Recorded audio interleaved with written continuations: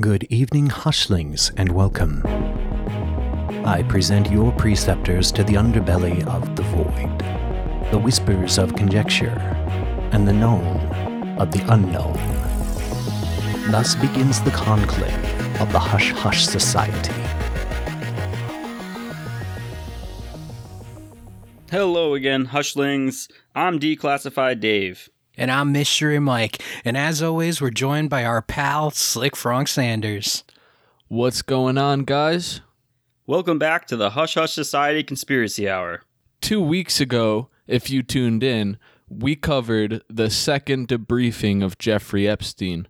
This week, we're getting into Majestic 12.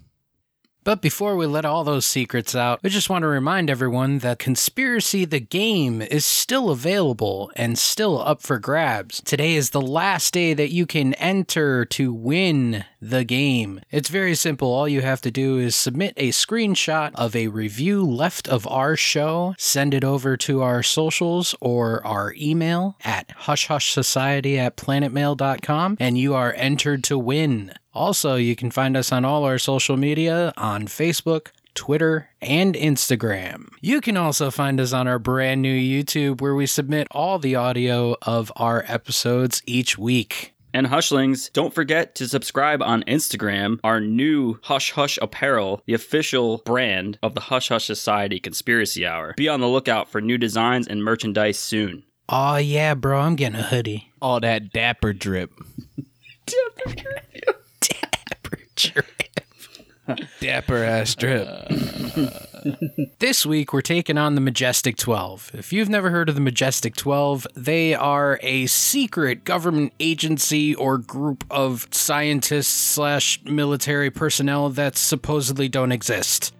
But to understand who the Majestic 12 are, we have to take a step further back to one of the greatest conspiracy theories of all time, the Roswell incident. So if you haven't heard about the Roswell incident, I don't know what planet you're from, but it happened in mid-1947 in Roswell, New Mexico. The U.S. government originally claimed that they had found an alien spacecraft crashed near this ranch. They rebutted and said it was a weather balloon, a Project Mogul weather balloon to be exact.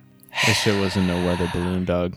So here's my thing about weather balloons. And this was always my first initial thought when they come up with the story of the weather balloon. The crash at Roswell, from what observers had said and what was reported, there was fire and there was an explosion and there was a large chunk of land that was ripped up and all this jazz. A weather balloon, as I recall, is not that big that it would take out huge chunks of land, first of all. And second of all, when did they start filling weather balloons with dynamite? Yeah, they're like pretty light and buoyant from what I've seen. I don't know about an exploding weather balloon. The official pictures that were put in newspapers at the time it looked like a weather balloon. It looked like tinfoil or like a space blanket. It didn't look like anything that an alien spacecraft would be, which makes it really suspicious because the original report that came in a newspaper a couple days before that had said that they had found a spacecraft. It's very, very weird. Well, here's the whole thing. So you have a newspaper that goes and they go out and they take these pictures of the crash site. Do you honestly believe that the United States government is going to go and now all of a sudden let these reporters onto the scene and say, okay guys, go on down, you take your pictures, do whatever you got to do, we'll tell you everything that you need to know, and then you'll be on your merry way? It took a couple days to get those pictures. Even them being let onto the scene of the crash, you know that the government went in, took out everything that was there, took an old weather balloon, ripped it to shreds, and threw it out onto the scene and said, there's your story. It doesn't make sense that the government would wait a couple days, look at this weather balloon, go, yeah, that's a weather balloon, and then would go over to the news outlets and say, all right, go take a picture of this weather balloon. If it was a weather balloon in the first place, they would have had no problems sending reporters down to the crash site and saying, look, it's just a weather balloon. Yeah, that's definitely suspicious. There was no need to wait multiple days if it was just a weather balloon. Like, why just leave the remnants of it there for, 3-4 days and then wait?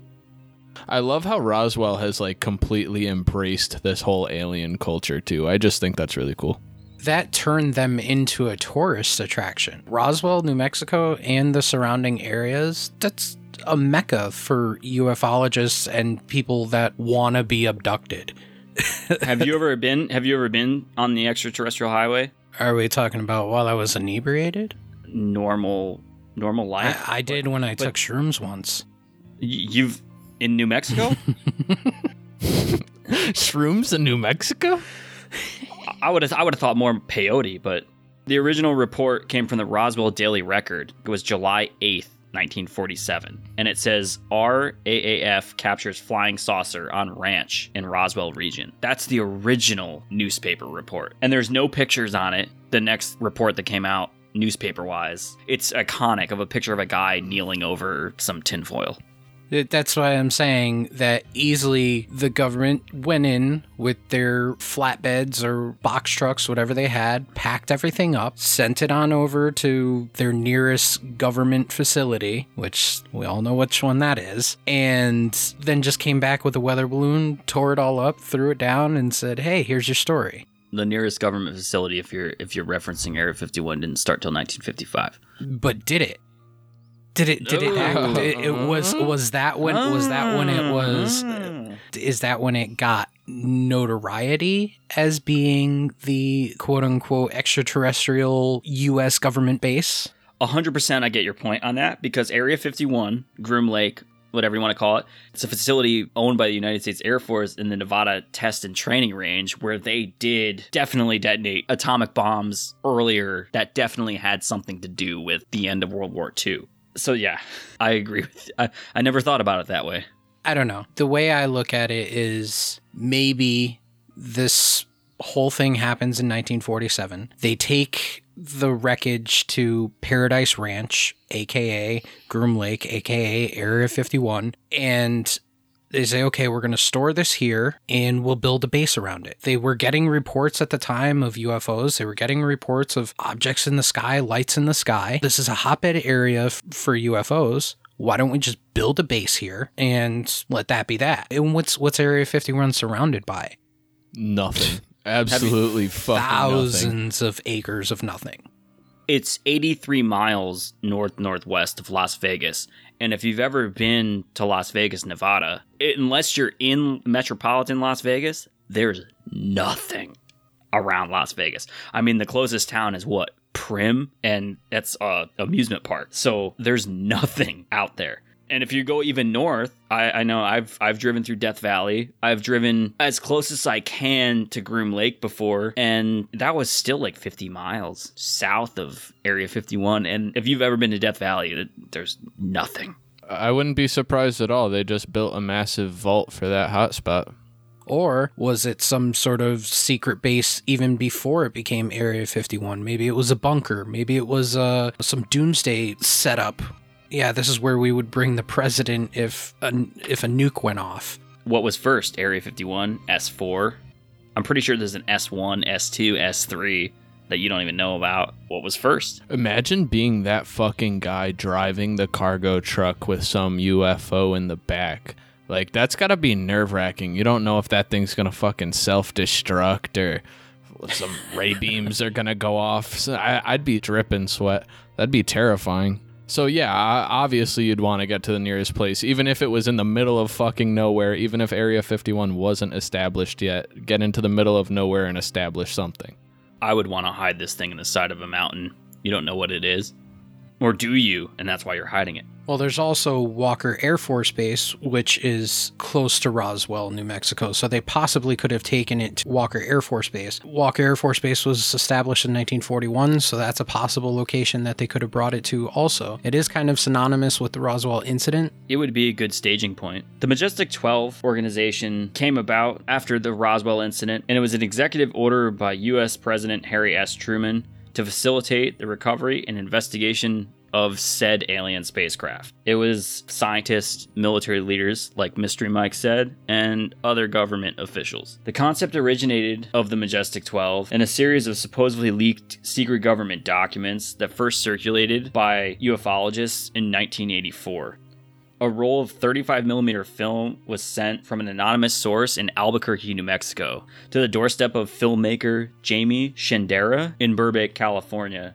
Now, Shendera apparently had some ufologist friends. Stanton T. Friedman, who's a name I've totally heard before, and Bill Moore say they received as well anonymous messages that led them to find what has been called the Cutler/Twining memo in 1985 while searching declassified files in the National Archives. It is supposedly written by President Eisenhower's assistant, Robert Cutler, to General Nathan F. Twining, referencing the Majestic 12. It is supposed to be a forgery, though, planted as a hoax. They looked at a couple different things. So when it comes to the documents that they were sent, there were a few things that they were in favor of a hoax and other things that said that they were real. So the main thing that they said was kind of pushing towards a hoax was the fact that the signature of Harry Truman was exact to another document. And they say supposedly you can't go and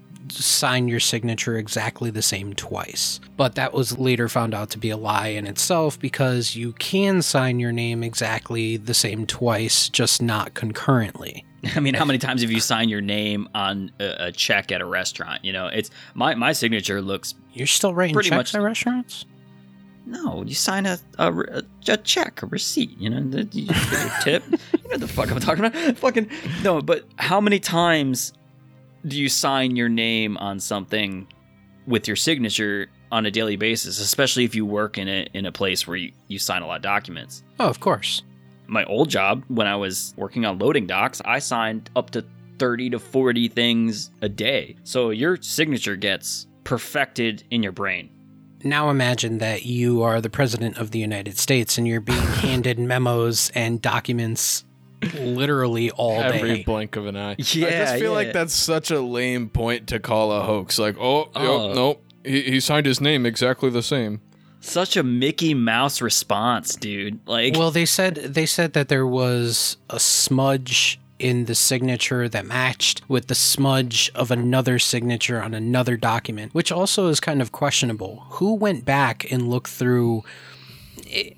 I'll even say on the lowest of the low end, who went back through 100 documents that Truman signed and looked at the signatures and said, all right, we're going to find the one that has a smudge in it, or we're going to, we're going to investigate every single time that he ever signed his name. I don't know. Maybe it happens frequently. Maybe he's got like a little pinky drag when he signs shit and he just frequently smudges shit. It could be. He could have been lefty. Was Harry Truman a lefty?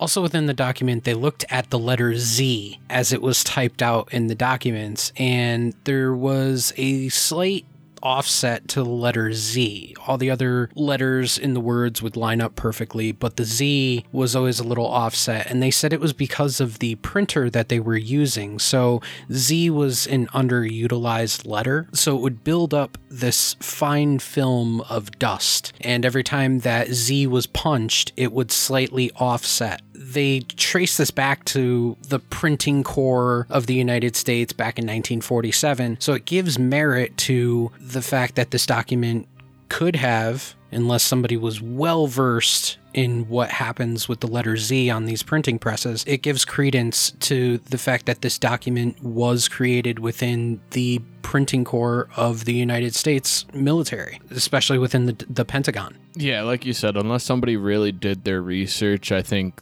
that point gives it a lot more validity.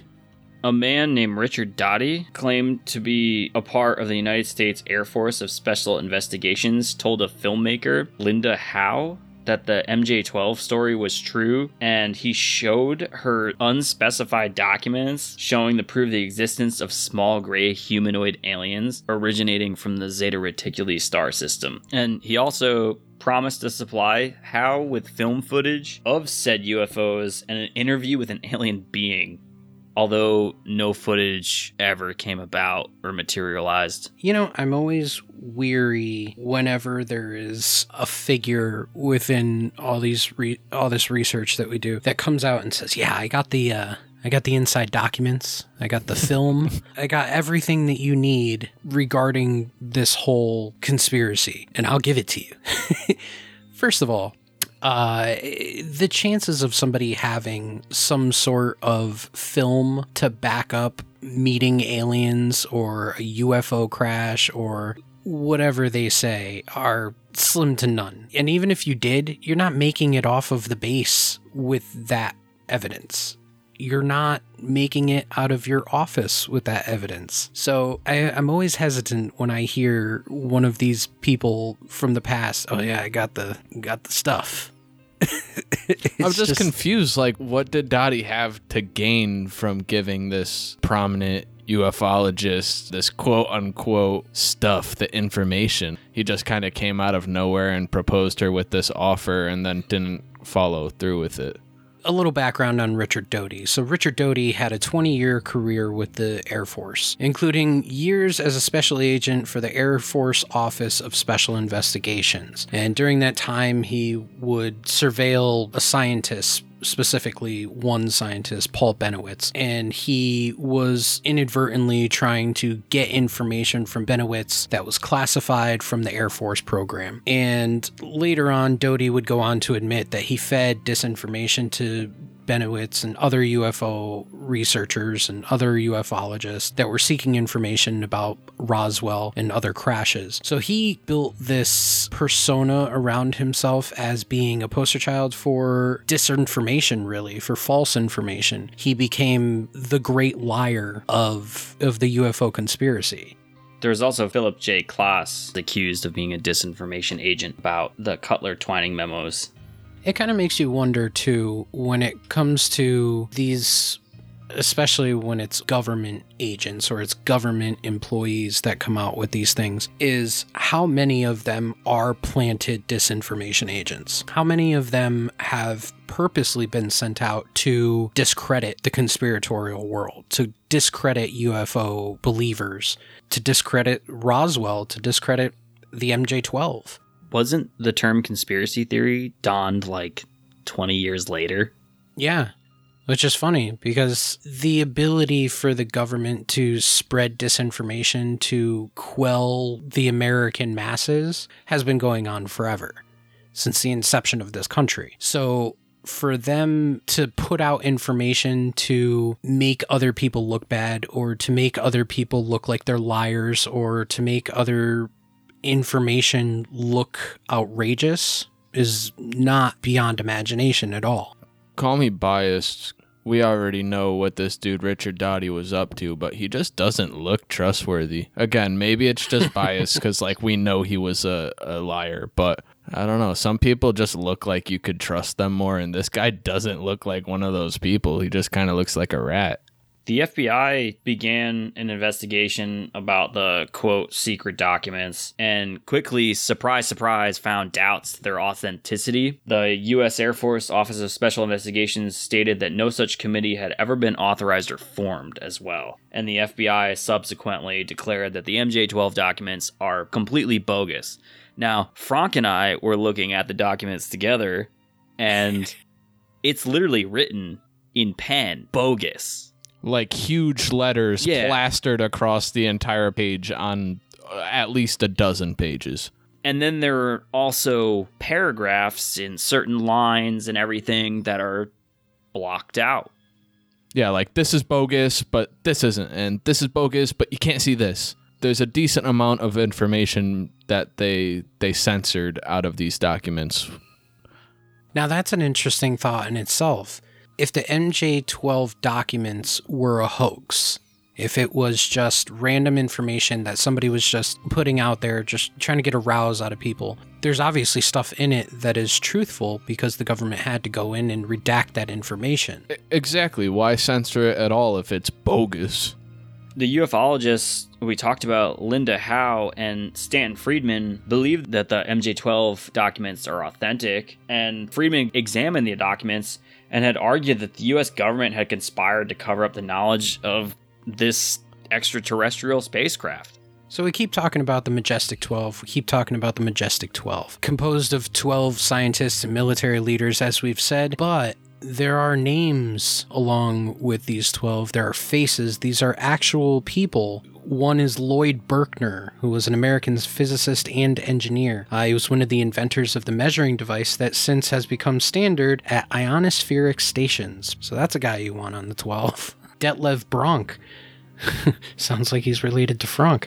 Was a prominent American scientist, educator, and administrator. He's credited with establishing biophysics. He served as president of Johns Hopkins University from 1949 to 1953, and as president of the Rockefeller University from 1953 to 1968. There's also Vannevar Bush, who's an American engineer, inventor, and science administrator, who during World War II headed the U.S. Office of Scientific Research and Development, or the OSRD, through which almost all wartime military R&D was carried out, including important developments in radar and the initiation of early administration of the Manhattan Project. Then we come across our first military man, James Forrestal, who was the last cabinet-level United States Secretary of the Navy and the first United States Secretary of Defense. Gordon Gray was an official of the United States government during the administrations of Harry Truman, 1945 to 53, as well as Dwight Eisenhower, 53 to 61, and associated with defense and national security. We also have Roscoe Hillenkotter, was the third director of the post-World War II United States Central Intelligence Group, also known as the CIG, and the first director of the Central Intelligence Agency, also created, surprise, surprise, in 1947. There was Jerome Clark Hunsaker. He was an American-born airman in Creston, Iowa, and was educated at the Naval Academy and MIT. Donald H. Menzel was one of the first theoretical astronomers and astrophysicists in the United States. He discovered the physical properties of the solar chromosphere and the chemistry of stars, the atmosphere of Mars, as well as the nature of gaseous nebulae. We have Robert M. Montague. He was a lieutenant general in the United States Army. He achieved prominence as the deputy commander of Fort Bliss in Texas and commander of the Sandia Missile Base in New Mexico during the start of modern ufology and head of the U.S. Caribbean Command. Sidney Sowers, who was an American admiral and intelligence expert. Nathan F. Twining, who was a United States Air Force general. He was Chief of Staff of the United States Air Force from 53 to 57 and Chairman of the Joint Chiefs of Staff from 57 to 60. And lastly, we have Hoyt Vandenberg, who was a United States Air Force general. He served as the second Chief of Staff of the Air Force and second Director of Central Intelligence. What's up, Hushlings? Mystery Mike here. And I'm here to tell you about a contest that we're currently running. It's real easy to enter. All you got to do is go to iTunes, submit a review for our show, and screenshot it, then send it on over to us. You can do this through our social medias or through our email at hushhushsociety@planetmail.com. You'll be entered to win a travel-size edition of Conspiracy: The Card Game. This card game explores all the conspiracies and tests your knowledge of the deep, dark unknown. This contest will run until October 5th. Second and third prize winners will also be chosen and receive a Hush Hush Society sticker pack.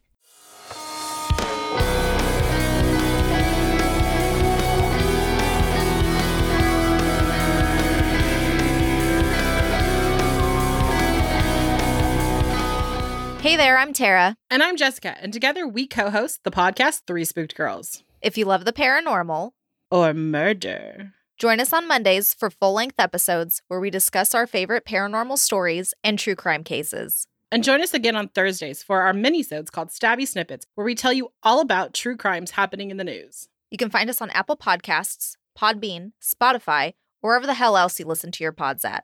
You can also find us on Twitter, Instagram, and Facebook by using the handle @3spookedgirls. Come and hang out with us and get your spooky on while we scare the hell out of you.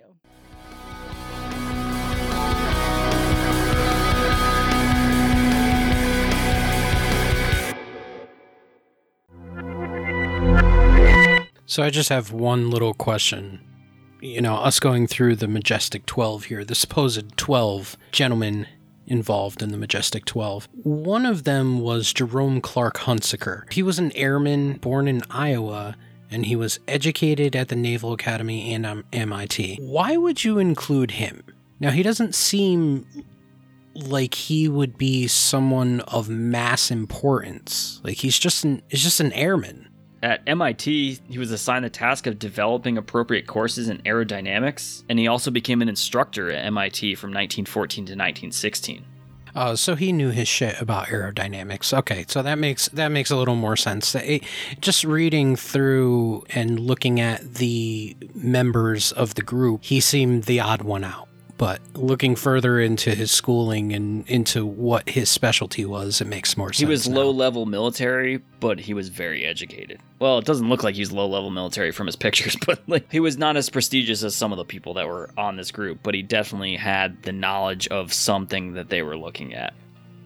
So there's the accused disinformation agent that we had talked about, Philip J. Klaus, investigated the MJ-12 documents and found that Robert Cutler was actually out of the country on the date he supposedly wrote the Cutler-Twining memo, and that Truman's signature was a quote pasted on photocopy of a genuine signature, including accidental scratch marks, from a memo that Truman wrote to Vannevar Bush on October 1st, 1947. And let's not forget that Vannevar Bush was also part of the MJ-12, supposedly. Klaus dismissed the theories that the documents were part of a disinformation campaign, saying it's ridiculous, saying that they contain numerous flaws and they can never fool Soviet or Chinese intelligence. Why were they trying to fool Soviet and Chinese intelligence about some said documents? Why is that the line? I mean, I guess maybe if they were trying to hide something, maybe it was from the Soviets or the Chinese, but why is their intelligence the line as to it being fake? Those are the two countries that a decade and a half or so after is when you have the major space race. Yeah, I mean, we kind of jumped into fighting communism after World War II, so that was the biggest enemy of the United States, any red countries. Klaus also found that there were other discrepancies within the documents. He said that there was a distinctive date format that matched one used in Moore's personal letters and a conversation reported by Brad Sparks in which Moore confided that he was contemplating creating and releasing some hoax top-secret documents in hopes that such bogus documents would encourage former military and intelligence officials who knew about the government's UFO cover-up to break their oaths of secrecy. Wasn't Moore one of the guys that said that he received this letter? Being a ufologist himself, why would you disinform people about it? Because it's like he said, he was hoping that he could put out some sort of ridiculous hoax document in hopes that somebody who actually had information, real information about the Roswell incident, real information about UFO recovery, coming out themselves and saying, well, this other guy, this other document was released and that pretty much tells the whole story of what happened, so let me go and back it up with my own information. But he pretty much tried to draw someone else out, someone who actually had information. That's pretty fucking smart. I mean, it's a simple ruse, but at the same time, it could have been effective. According to the journalist Howard Blum, the name Majestic 12 had been prefigured in the UFO community when Bill Moore asked the National Enquirer reporter Bob Bratt in 1982 to collaborate on a novel called Magic 12. Because of this, Blum writes, Pratt had always been inclined to think Majestic 12 documents were a hoax. Yeah, all over these documents it says for magic eyes only, but it's like MAJIK, like the old timey spelling of magic. Magic 12.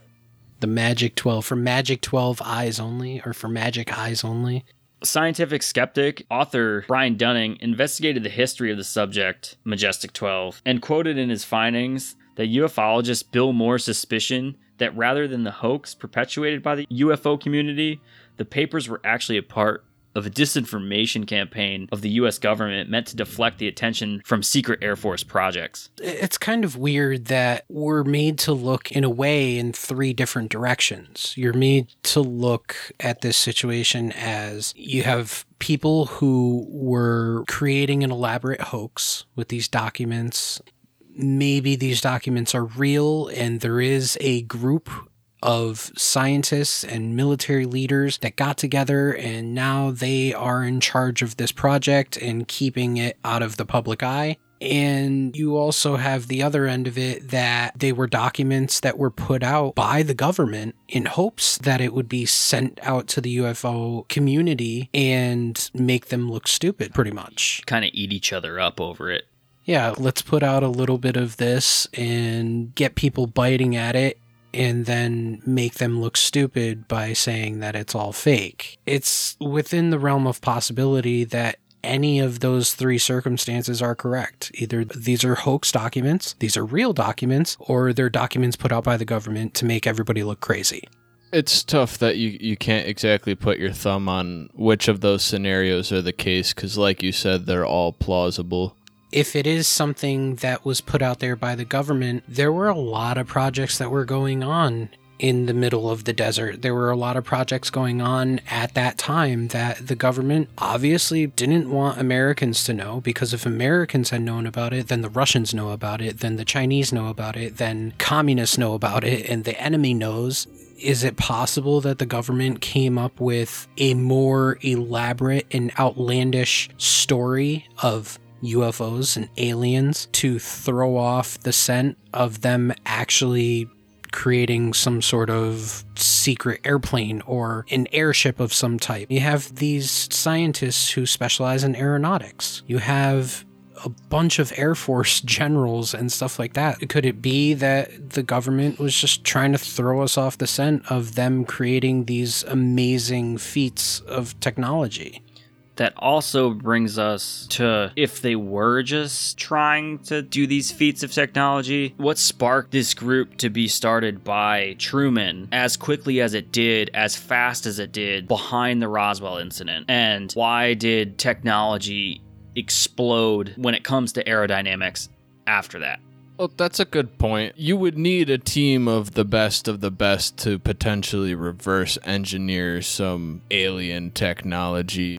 What was the purpose of all these guys coming together, being brought together by the president so abruptly, and then these facilities being publicly known shortly after? It touches on a couple agencies that came to light around the same time of this Roswell incident and the conception of the Majestic 12. You have the National Security Council, which started also in 1947. You have the Central Intelligence Agency, which started also in 1947.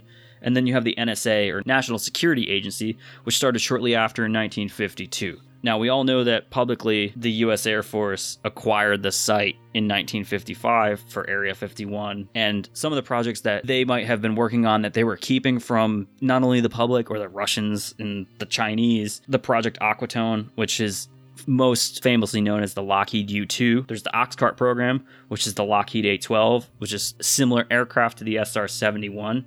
These are aircrafts that you wouldn't want other agencies to know about, and we all know what happened with the SR-71. Yeah, especially at their inception, at the time of the beginning of the real spy game. The Cold War. Yeah, I mean, when you have the D-21 tag board, the Lockheed D-21, and then you have the F-117 program, which is the Lockheed F-117 Nighthawk, which we've all heard about. These are all supposed projects that happened at Area 51. You also have the S4 location, which more coincides to what may be covered up, which is supposedly the storage and examination and reverse engineering of alien spacecraft and high propulsion technologies. That's the location where a lot of what they're doing is underground, sub-level type stuff. I would imagine anything that they're doing over there is like ultra top secret. Not taking any chances whatsoever. Yeah, exactly. Which is, again, brings back the whole roundabout of some sort of government agent making it out of these top secret places with a roll of film or some documents or anything like that. It's just, it makes it even more suspicious. The whole area is surrounded by armed patrolled guards, and they'll shoot you if you get too close, or even, I don't think anybody's ever gotten on the property publicly. Yeah, there's rumors of motion sensors and all sorts of shit like that. So even if nobody's there to see you, they know that you're there and there's people on the way. I guess they call it the box or the Groom Lake box. But like you said, though, if somebody got out with a roll of 35 millimeter film There's one account of somebody that supposedly worked at the S4 location that had obtained unobtainium or element 115 from the S4 location. Who's to say that a document didn't get leaked or a roll of 35mm film? If somebody got some element that is now on our periodic table of something that's not known that we have on this planet, and then it claims to be right, how did he get it out? So you're talking about Bob Lazar. If you're looking at the major players of Roswell in general, Area 51, S4, then you got to look at Bob Lazar. Bob Lazar was a scientist, and he claimed to have worked at S4, at a secret site, S4, as a reverse engineer for extraterrestrial technology. And he has stated this and stuck to his story for years upon years upon years. The funny thing is that as of recently, there was a piece of news that I would say 99% of the population of the world just glazed over. Whether it's the fluoride in the water or it's the ridiculous political world that we live in or the pandemic or anything like that,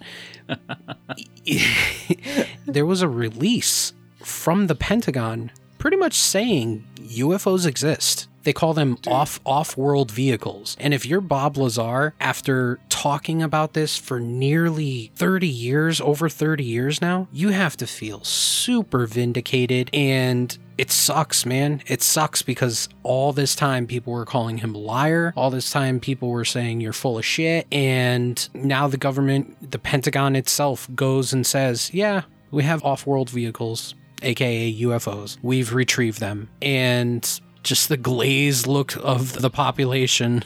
They had advertised it with the video of some craft that they had seen from a Navy pilot off the coast of San Diego.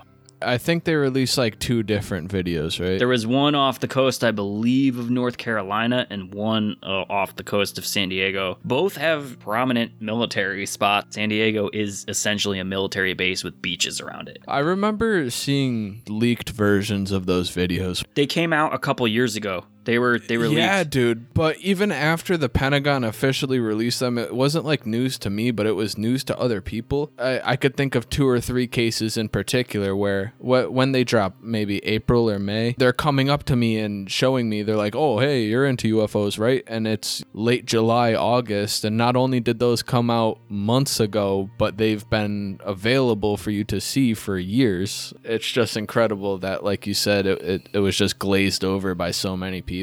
If you want to see more about Bob Lazar, there's a fantastic documentary on Netflix called Bob Lazar and Flying Saucers that, I mean, this dude talks in depth. He's a smart guy. I mean, he's an MIT graduate, a rocket scientist.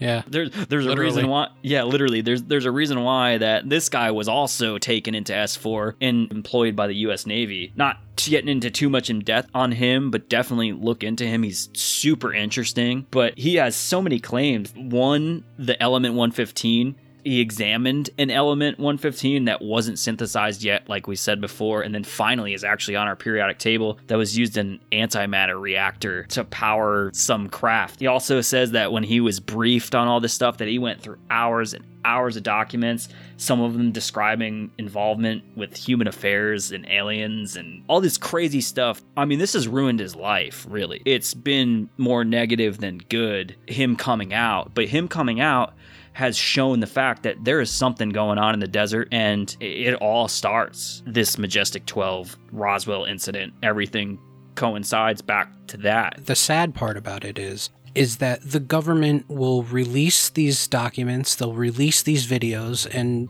pretty much tell the American people, tell the world that aliens exist.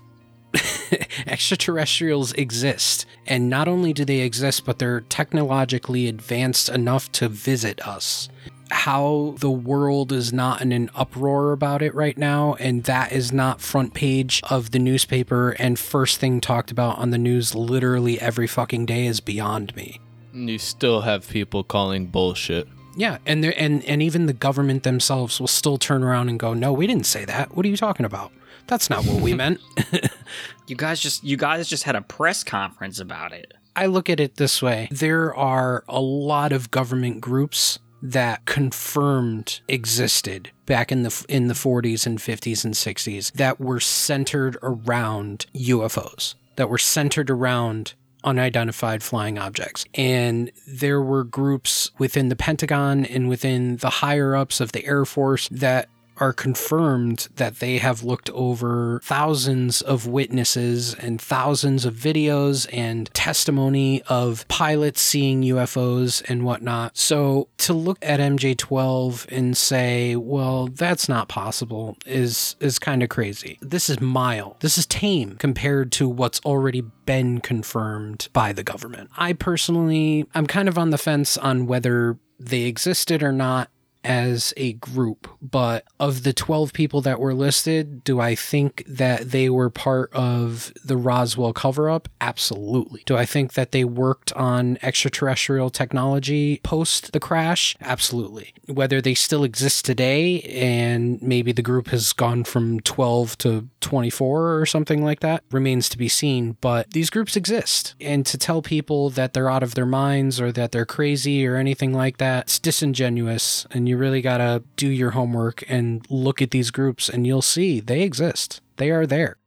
The information regarding Majestic 12 dives into so many other conspiracy theories, especially when they are based around extraterrestrials. This is a topic that we will continue to cover in our next episode, which will cover the Zeta Reticuli incident, which we touched on briefly just mentioned within this episode, and you shall see how far this spiders out into the galaxy.